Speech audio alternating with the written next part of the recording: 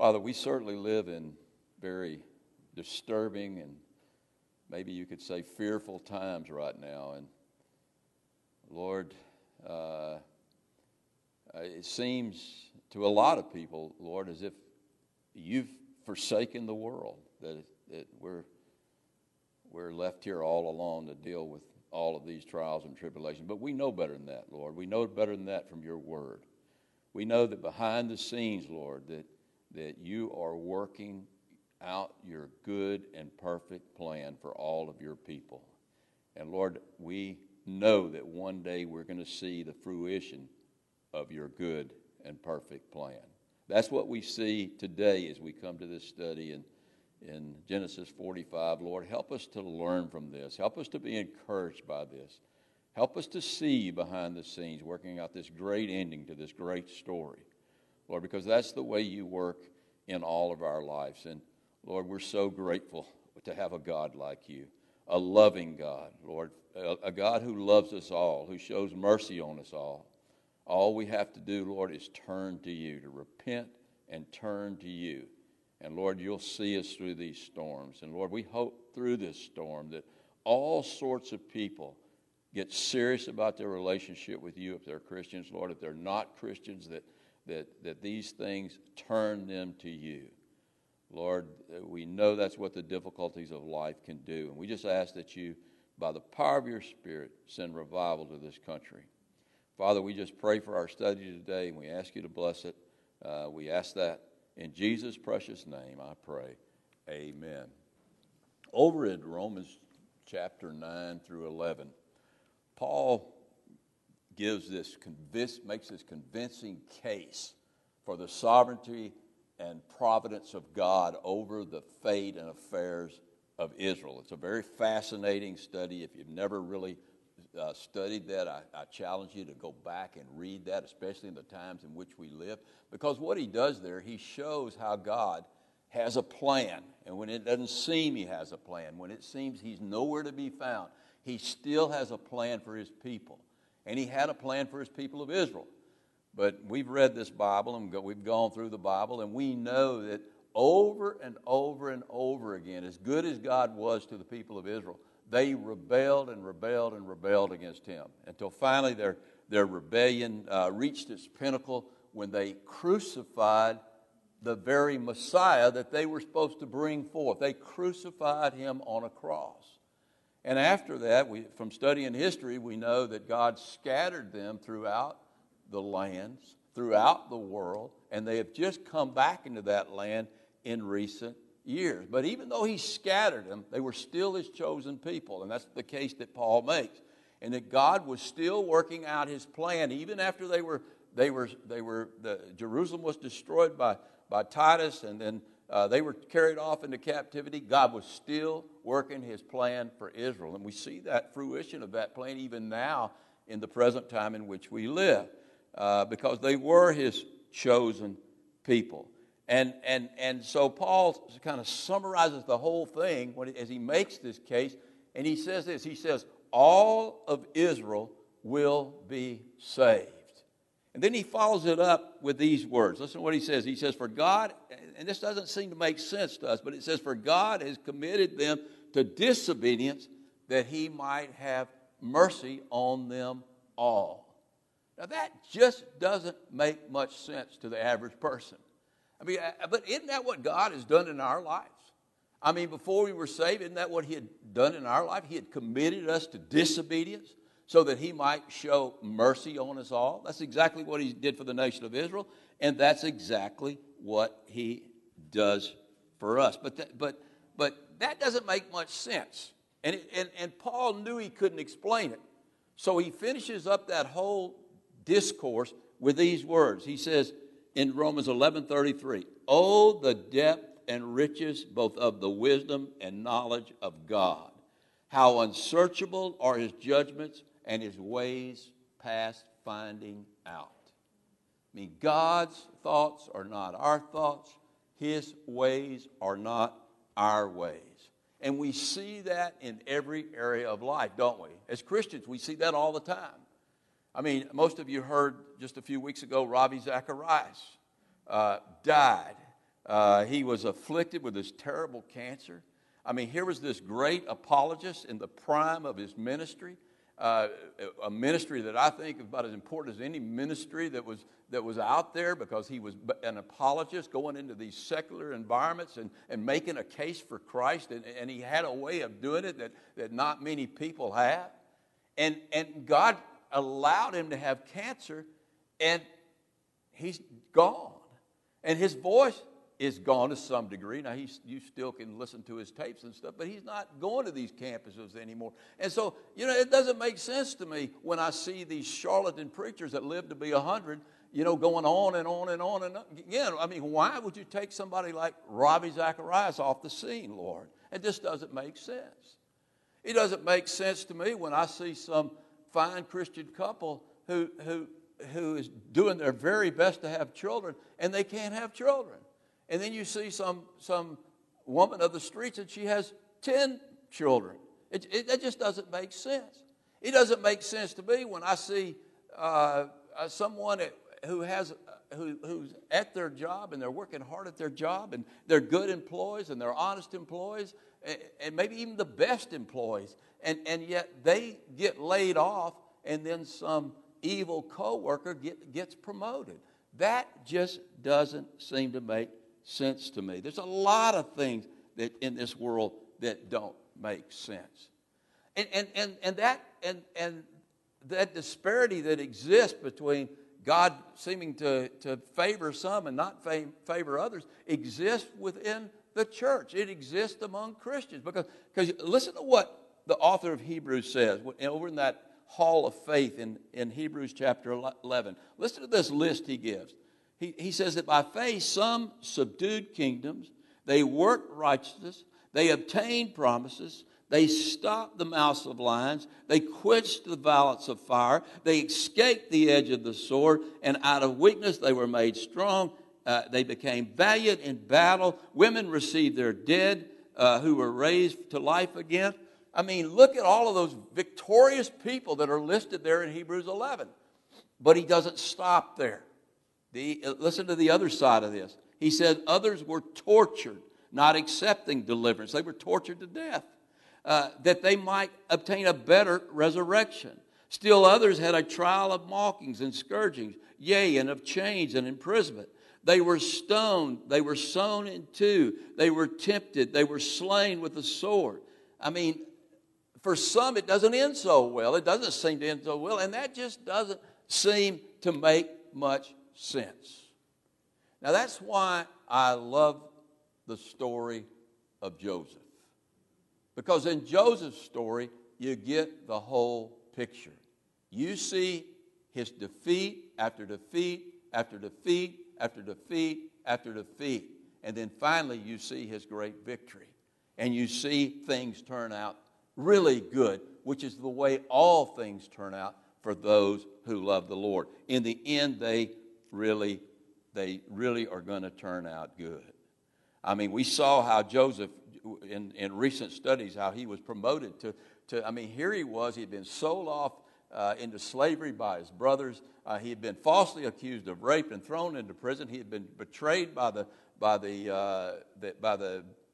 butler, and it looked like things were never going to get good for Joseph. And then all of a sudden, just like that, in one day, his whole life was turned around, and he was second in command over all of Egypt, and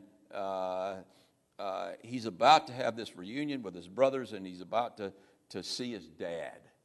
And I mean, what a grand ending that is to a wonderful story. But the way we get there, it doesn't seem to make sense. I mean, if I was God, I would have done it a different way. But I'm not God. God does things His way. He does things His way because His way is a way that we don't always understand. He sees everything that's going on in this world. He sees everything that's going on in your life, in my life, and in everybody's life in this country, and everybody's life in this world. And so He's orchestrating everything that's happening for the good of those that love the Lord. And until you see the end, it's not going to make sense. But in the end, I promise you, I don't care where you're at today, what situation you're in, what this virus has done to you, or what it's going to do to you. It's going to make sense in the end. God has a plan for your life if you're a child of God. If you're not a child of God, let me tell you what his goal is to make you a child of God. All right, now, so let's go to chapter 45, and if you remember where we left off last time, here was Joseph. And for Benjamin, things didn't make much sense because Benjamin had been falsely accused of stealing Joseph's silver cup, which he supposedly used for divining. I don't think he used it for that, but that's what he pretended that he used it for. So that cup is found in Benjamin's bag, and Benjamin is accused of being the thief. And they're about to make Benjamin a slave. That's what happened when we left off last time. But remember what happens. Those brothers didn't just leave. Joseph said, hey, you're free to go. But they didn't leave. They went back to save their brother. And Judah steps up and he says, look, instead of taking Benjamin as a slave, do whatever you want with me. You can kill me. You can put me in prison. You can make me a slave. But I love my father. I don't want my father to be grieved anymore. I don't want my brother to be taken as a slave. Take me instead. And I believe any of those brothers would have done the same thing at this point. That's how much God had worked in their lives to change them through all of these events that we're looking at. And so all of this, I mean, here's Joseph, and he's seen his brothers. He's been reunited with his brothers, but they don't know who he is yet. And he hasn't told them who he is. And he sees this act of goodness on behalf of his brothers, and it's just more than he can take. He can't take it anymore. So that's where we pick up in chapter number 45. So go with me to chapter number 45, and we'll pick up in verse number 1. It says, then Joseph could not restrain himself before all those who stood by him, and he cried out, make everyone go out from me except my brothers. So no one stood with him while Joseph made himself known to his brothers. And before he makes himself known to them, it says he wept aloud. And the Egyptians and the house of Pharaoh heard it. I mean, he wept so loud that not only his brothers heard it, everybody in his own house heard it. And even in Pharaoh's house next door, they all heard it. That's how loud he was weeping. He just couldn't control himself anymore. I mean, here's this guy. He's been leader of Egypt for 10 years, this strong, tough guy, and now he's breaking down into tears. He just can't stand it anymore. And you gotta ask yourself, I mean, why? I mean, why is he weeping so much? Well, there's some obvious answers to that.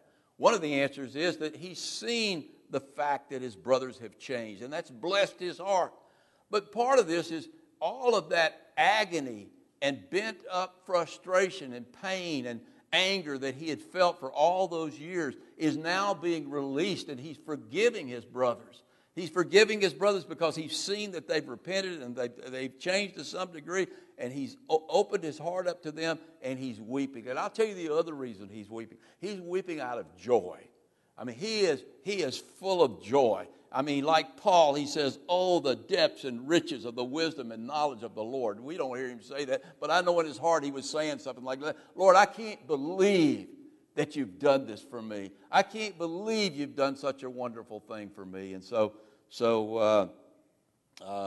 he weeps and he weeps aloud, and they all hear it. And then at verse number 3 it says, then Joseph said to his brothers, I am Joseph. I mean, you could have heard a pin drop at that point. I mean, all the weeping was gone. The brothers were like, what is this guy weeping about? And then he tells them, he says, he said to his brothers, I am Joseph, your brother. And the first question he asked, does my father still live? Now, he had asked them that question several times, but he really wants to know. Because I think more than anything else at this point, I mean, he's seen his brothers, he's seen Benjamin. More than anything else at this point, he wants to see his father. And it's just, all of this is just too good to be true for all of them. And so, I mean, can I really see my father? Is he still alive? But his brothers didn't answer him. I wouldn't think they would answer him. They were stunned. I mean, they were shocked. And then that shock turned to fear. What's he going to do to us now? That is Joseph standing there. Remember what we did to Joseph? Remember how we threw him into that pit and we wouldn't even let him eat?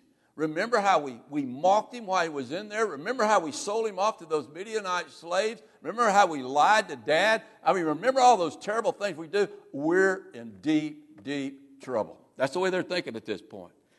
And Joseph said to his brothers, I am Joseph. Does my father still live? But his brothers could not answer him, for they were dismayed in his presence. And then Joseph said to his brothers, please come near to me. Uh-oh. Whenever David brought somebody near to him, what did he do? He sliced them with a sword. And I believe they're probably thinking the same thing. Come here so I can kill you. And kind of like my dog does when he's done something bad and I tell him to come here, they kind of crawl up there to him and they came near him. And it says, let's see, where did I leave off here?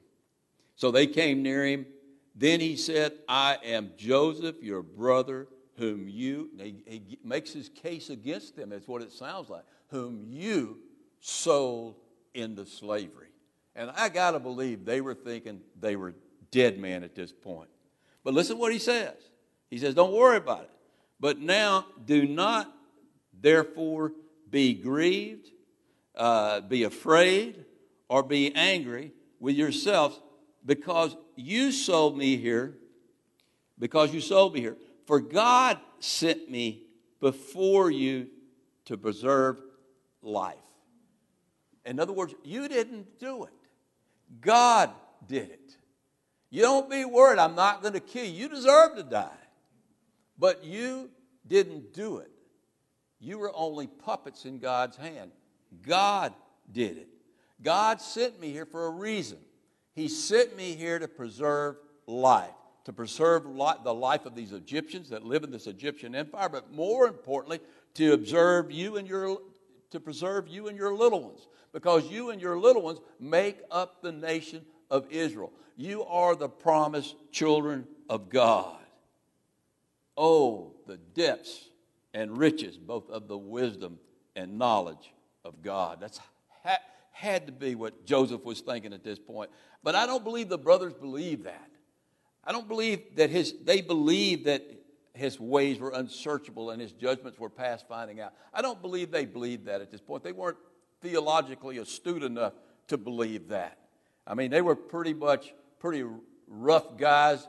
They weren't pagans. They knew about the Lord, but they were close to being pagans. And so I don't think they believed that at all. And we know that. At this point, they're just grateful Joseph believed it. Because later on, and I don't even know for sure they thought he believed it. How can anybody believe that? How can anybody believe that everything we did that was evil when we threw you into that pit and sold you off to slavery was really God doing that? How can anyone believe that? I mean, because that's too strange to believe. And we know they didn't believe it because later on, we're going to see when we get to chapter 50, the last chapter of Genesis, we're going to see that Jacob is going to die, and the brothers are going to come to Joseph, and they're going to beg Joseph to spare their lives because they believed that the only reason he had kept them alive was for the sake of Jacob, so that Jacob wouldn't be grieved. But now that Jacob was dead, they believe when you get to chapter 50, they believe that Joseph is now going to kill them, and so they beg him to spare their lives. And what does Joseph say at that point? He says exactly what he says here. You didn't really do what you did to me. What you meant for evil, God meant for good. So it was God who did all of this. All right, now go with me to verse number 6, I believe is where we're at.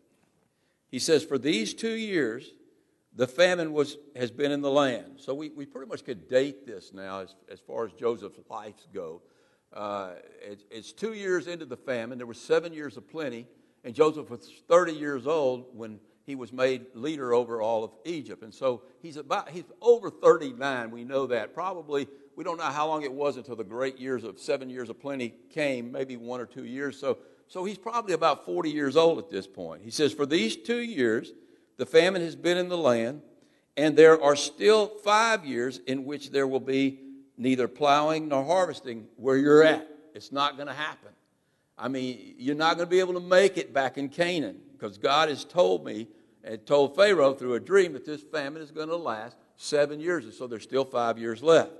And God sent me before you to preserve a posterity for you, to keep you prosperous, to keep you not just alive, but prosperous.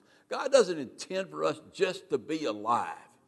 I mean, I don't know what you're going through right now, what you're going to go through with what's happening to our country right now. But God's intention isn't just to hide you in some corner and keep you alive. His intention is to prosper you, mainly to prosper you spiritually. But he's going to take care of you. God's going to take care of these guys in a marvelous way. We're going to see that in a minute. He sent me before you to preserve posterity for you in the earth, and to save your lives by a great deliverance.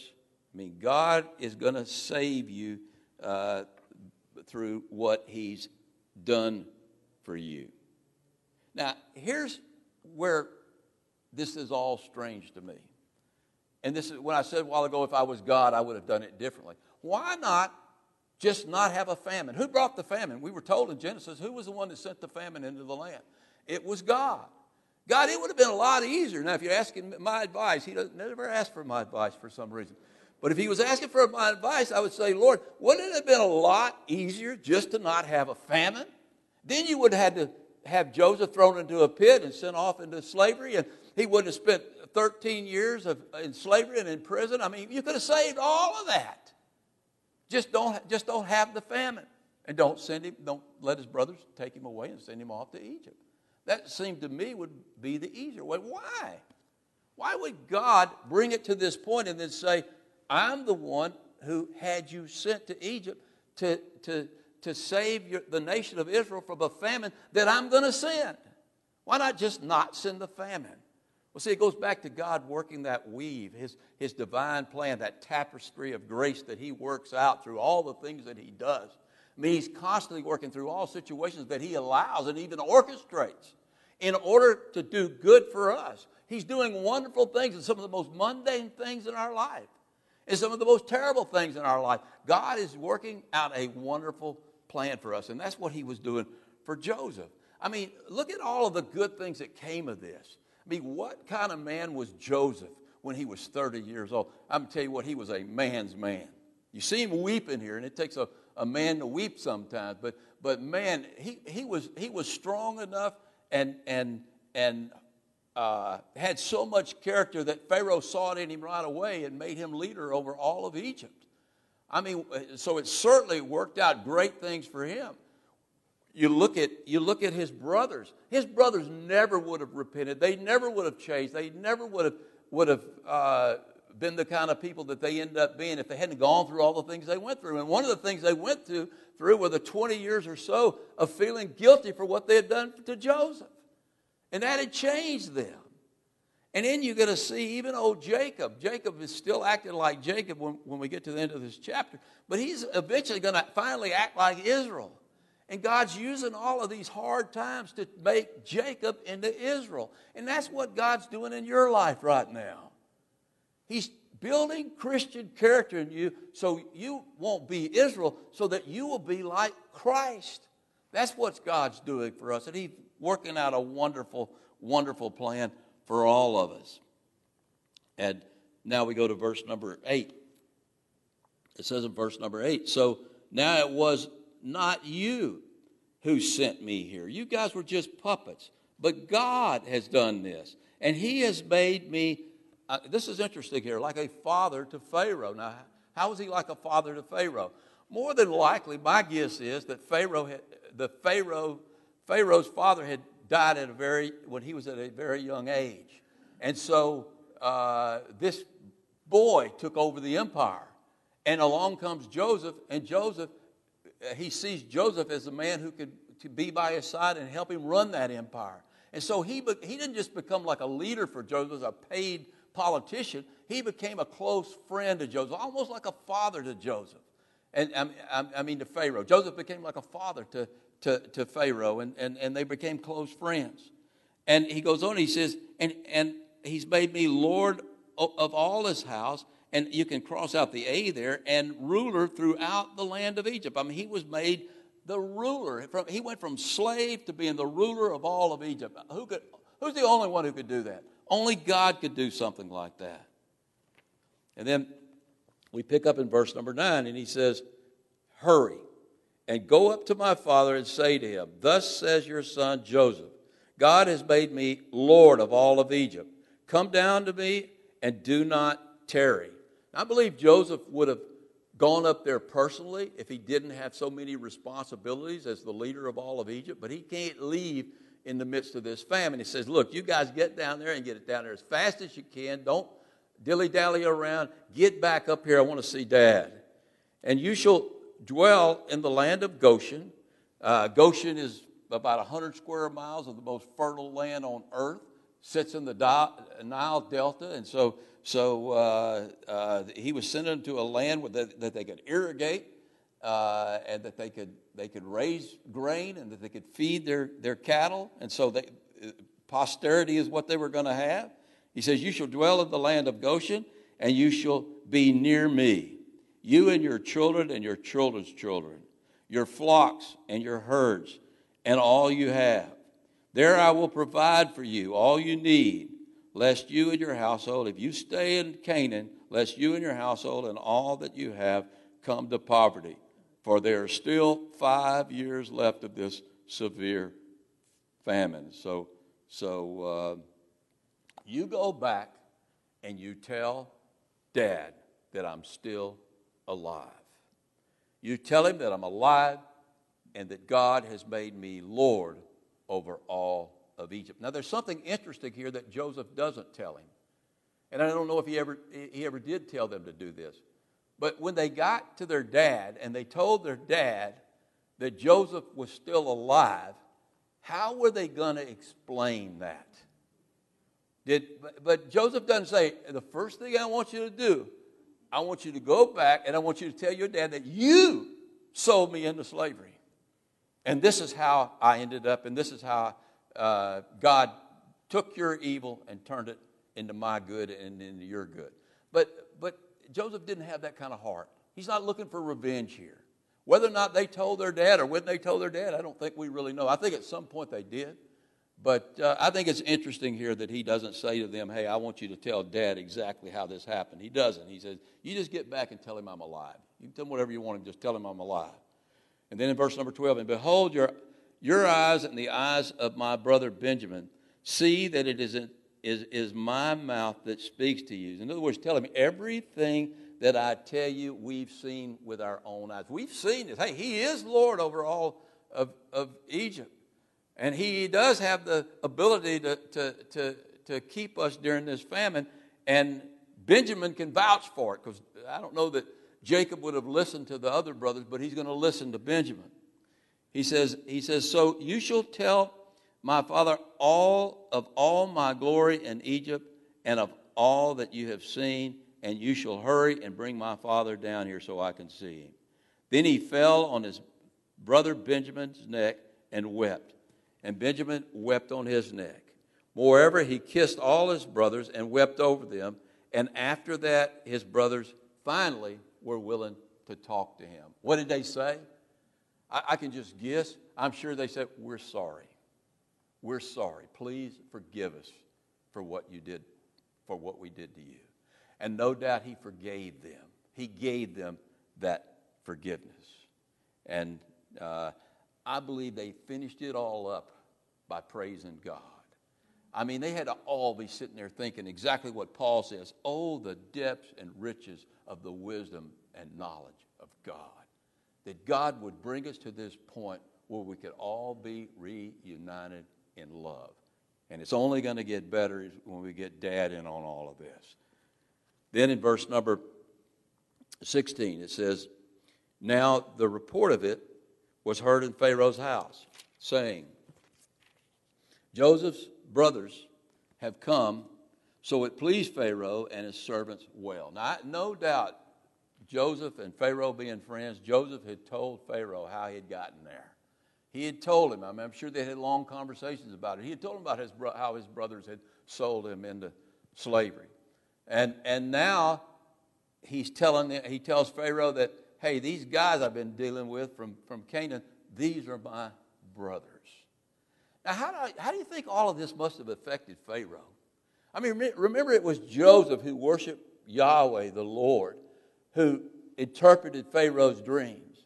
And it was Joseph who told Pharaoh, it was my brothers who sold me into slavery. And now all of a sudden he's being reunited with his brother. You think maybe Pharaoh would go out and worship some pagan sun god who had never done anything for him? Or you think maybe he might turn his worship to Yahweh God? I bet he did. We don't know. But don't be surprised if you see men like Pharaoh, that Pharaoh, not the one that Moses dealt with, but this Pharaoh in heaven when you get to heaven. Men like Nebuchadnezzar. Because again, God loves them. He loves this Pharaoh every bit as much as he loves Joseph. And that's why God's working some pain in your life so that maybe you can reach some Pharaoh in your life. You just don't know how God's working. His ways are strange. How unsearchable are his judgments and his ways past finding out. But anyway, Pharaoh finds out, and Pharaoh says to Joseph at this point, say to your brothers, I'm in verse number 17, do this. Load your animals and depart. Go to the land of Canaan. Bring your father and your households and come to me.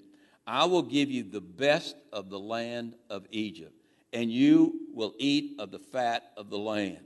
Now you are commanded to do this. You don't have any choice to do this. I'll come get you if you don't do this. Take carts out of the land of Egypt for your little ones and your wives.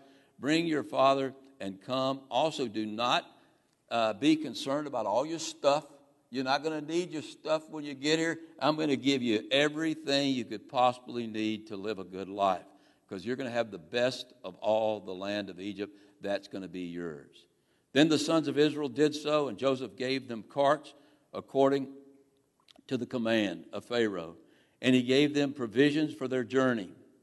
He gave to all of them, to each man, changes of garments.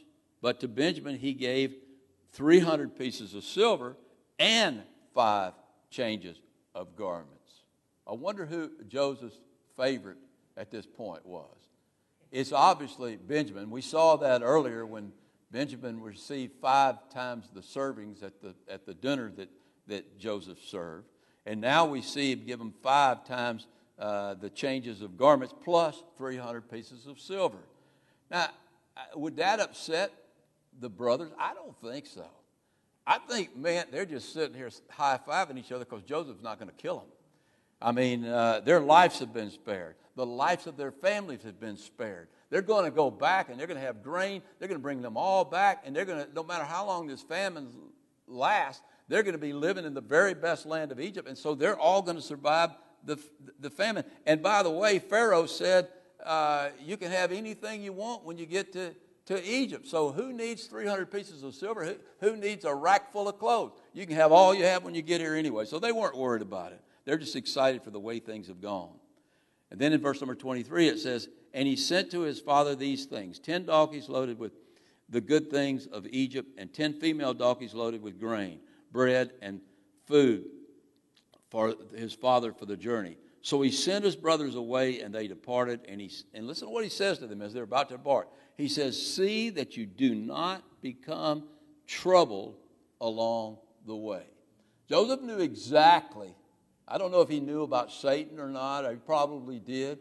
But he knew how Satan worked. He knew how people's hearts work. They always think the worst. They always listen to those voices inside, those evil voices inside, and they fail to trust God.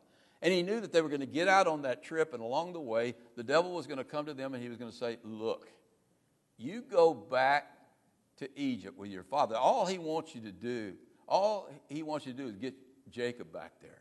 You go back to Egypt with your father, he's going to kill you, or he's going to throw you into prison.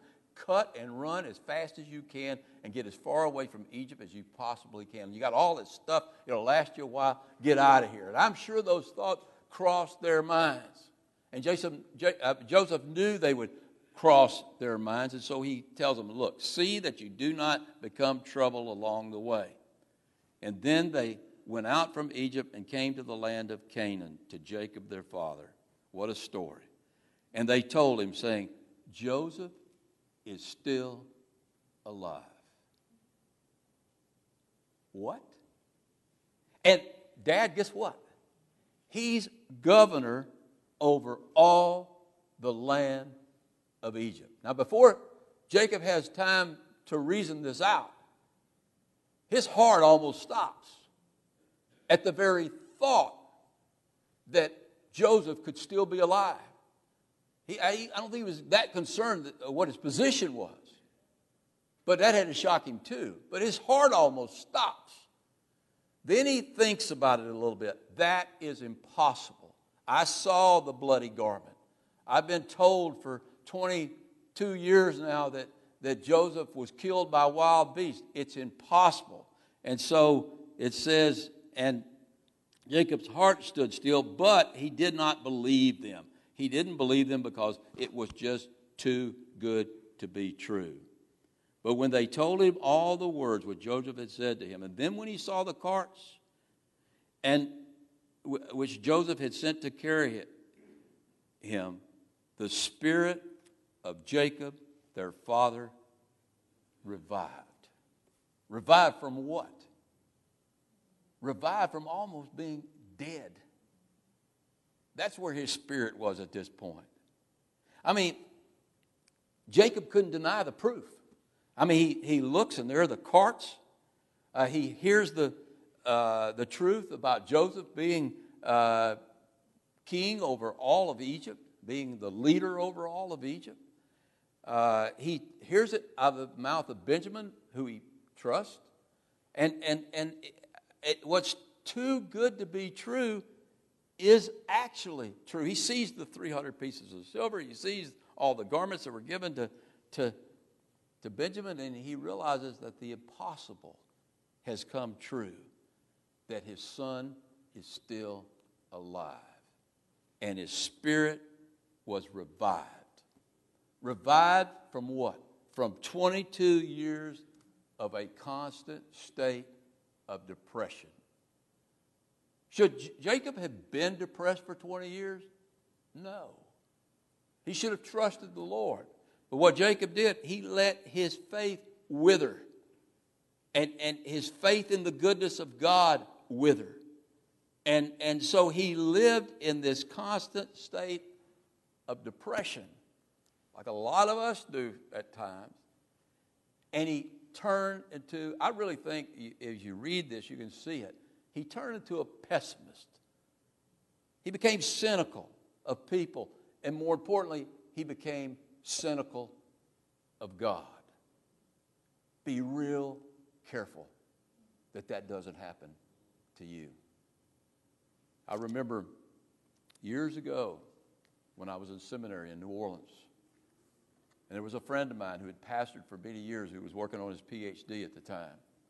And him and I used to pray together each week, and we had finished praying one day, and we were talking, and he could sense kind of a bitterness in my voice and about some things. And he said, George, let me give you the best advice I can possibly give you as a pastor.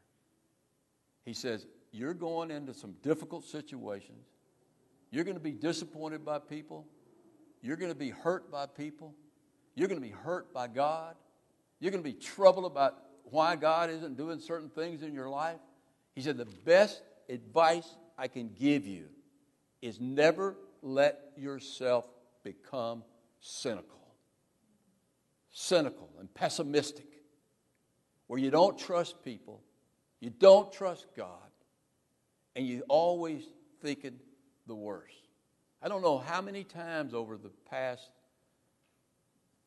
25 years of ministry those words have rung in my ears, in my heart.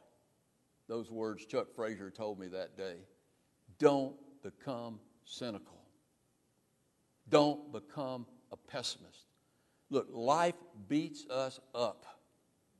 People beat us up. It's really hard to not become pessimistic. But who do you hurt when you become pessimistic?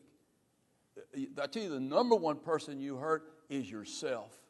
When you become cynical of people, especially when you become cynical of God, let me tell you, you're not hurting God. You might hurt God's heart, his feelings, but you're not hurting what he's going to be doing or what he's not going to do. You're hurting yourself.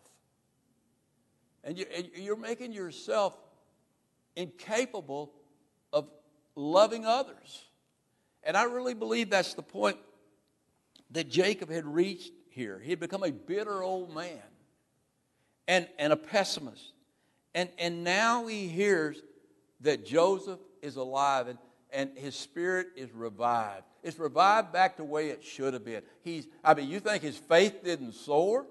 You think, and when his faith soared, his love soared.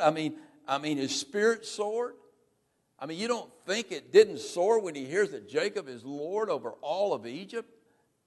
He had to be thinking, wow, only God could do that. Why did I spend 22 years not trusting God?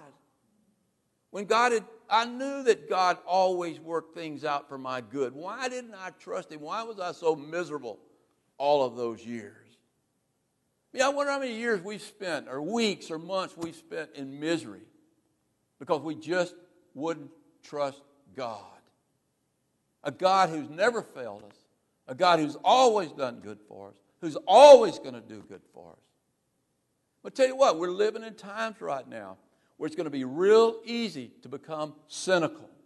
It's going to be of others. It's going to become real easy to become pessimistic, where everything that comes out of our mouth is bitterness.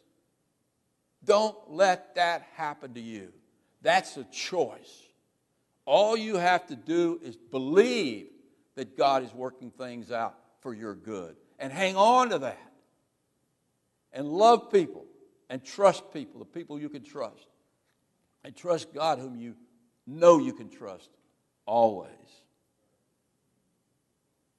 And I believe Jacob had to say at this point, oh, the depths and riches and wisdom of the knowledge of God.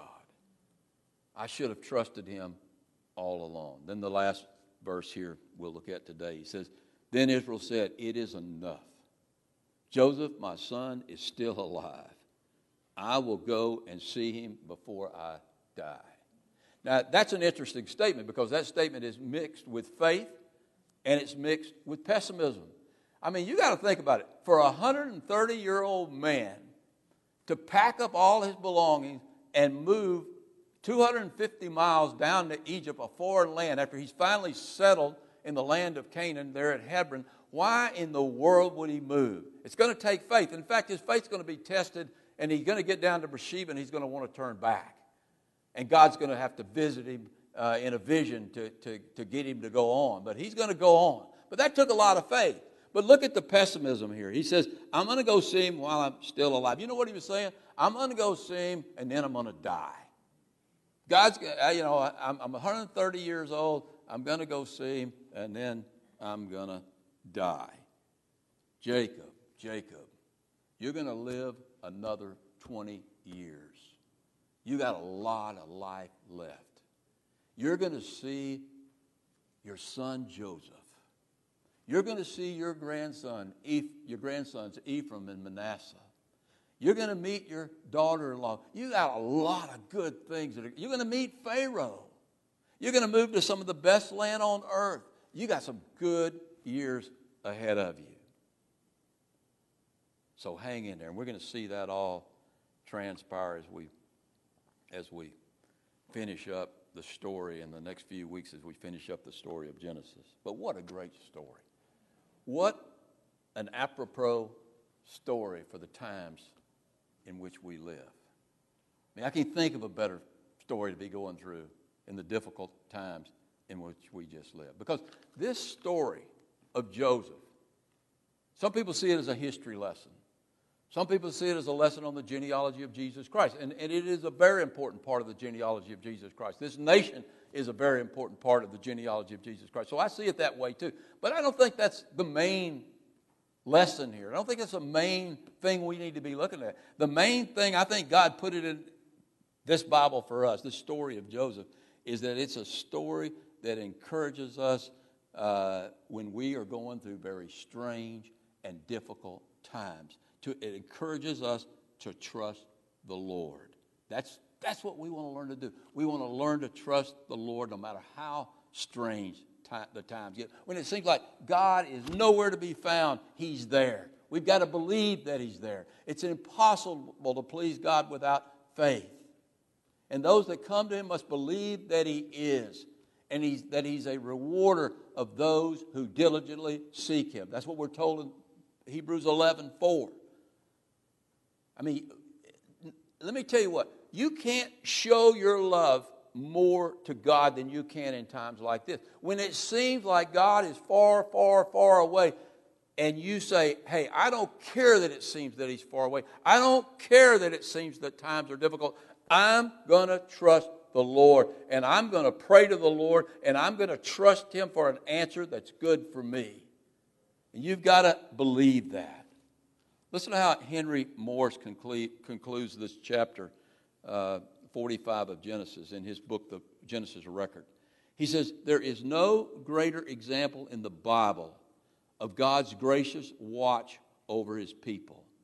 A multiplicity of seemingly accidental and unrelated events which seem ugly and difficult at the time, woven together by an unseen divine hand into a tapestry in which every person is ideally situated in their proper and unique place so that God can do His best for them.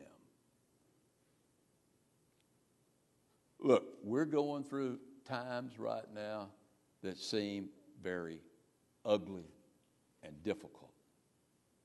But we can be sure that if we are children of God, that God has situated us exactly where He wants to be while He is weaving our circumstances into a tapestry of good. That's what He's doing right now. This is all going to work out for our good.